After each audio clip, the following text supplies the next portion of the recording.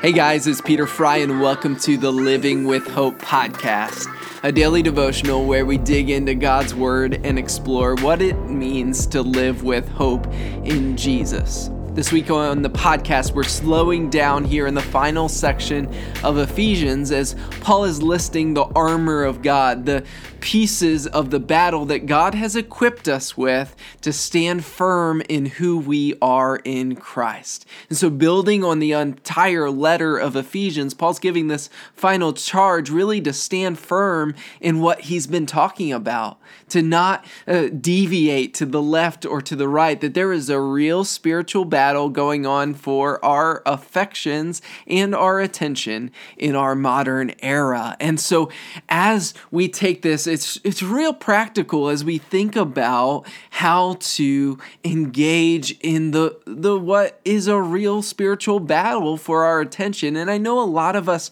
feel it in our everyday lives where we feel lured and drawn away, and it's often so subtle in the way that it happens. I mentioned a couple of days ago on the podcast the book Screwtape Letters, which is a creative telling of imaginative telling of how Satan works in our day and age. And one of the quotes from that book that stands out to me, and it's from the perspective of a demon talking to another demon about how to distract Christians. He says, "It's funny how mortals always picture us as putting things into their minds.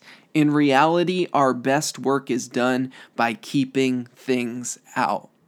And so Satan's strategy is so often to cause us to forget the gospel, to forget the message of Ephesians. And so it makes sense here, this final charge to stand firm amidst the spiritual battle. And we see that standing firm is filling our minds with the truth of the gospel. And so we're breaking down these pieces of armor. Yesterday we looked at the belt of truth. And today we're going to take a look at the second half of verse 14 where it says, "Put on the breastplate of righteousness." Now each day as we walk through this, I'm going to read verses 10 through 17 so that we can really see this overall charge to stand firm. "Finally, be strong in the Lord, in the strength of his might. Put on the whole armor of God, that you may be able to stand against the schemes of the devil. For we do not wrestle against flesh and blood, but against the rulers, against the authorities, against the cosmic powers over this present darkness, against the spiritual forces of evil in the heavenly places. Therefore, take up the whole armor of God, that you may be able to withstand in the evil day, and having done all, to stand firm. Stand therefore, having fastened on the belt of truth, and having put on the breastplate of righteousness, and as shoes for your feet, having put on the readiness given by the gospel of peace. In all circumstances, take up the shield of faith, with which you can extinguish all the flaming darts of the evil one, and take the helmet of salvation and the sword of the Spirit, which is the word of God." Here in verse 14, we're told to put on the breastplate of righteousness.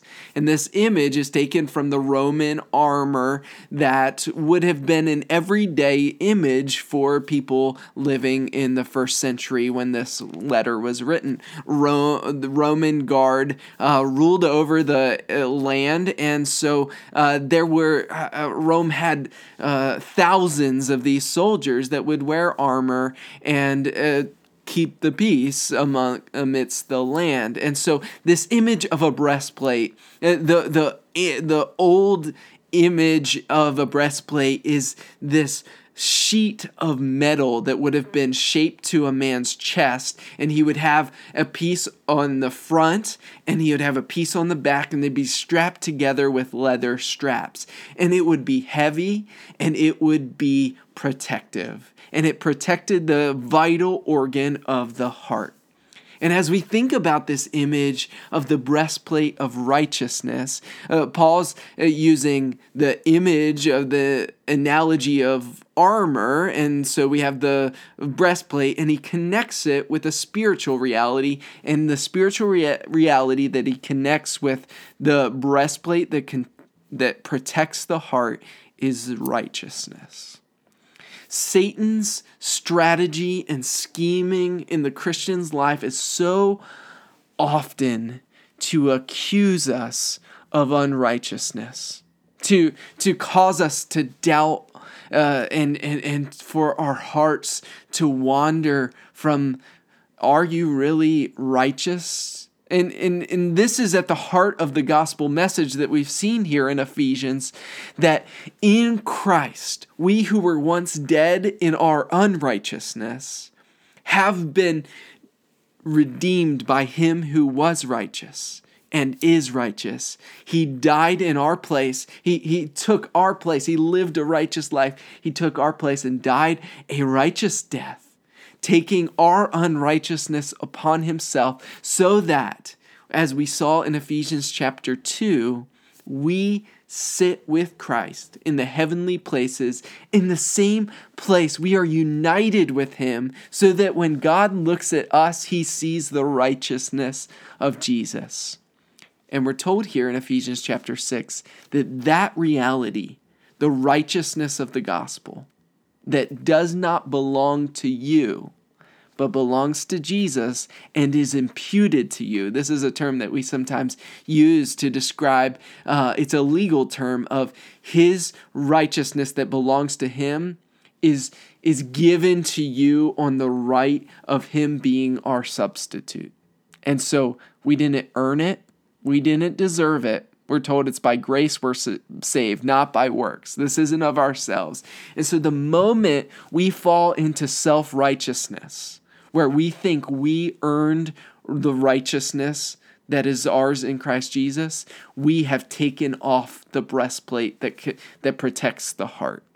And it's when we fall into believing that we earned the righteous standing before God, that we did enough good things, that we went to church and we read our Bible and we prayed, and that earned us righteousness.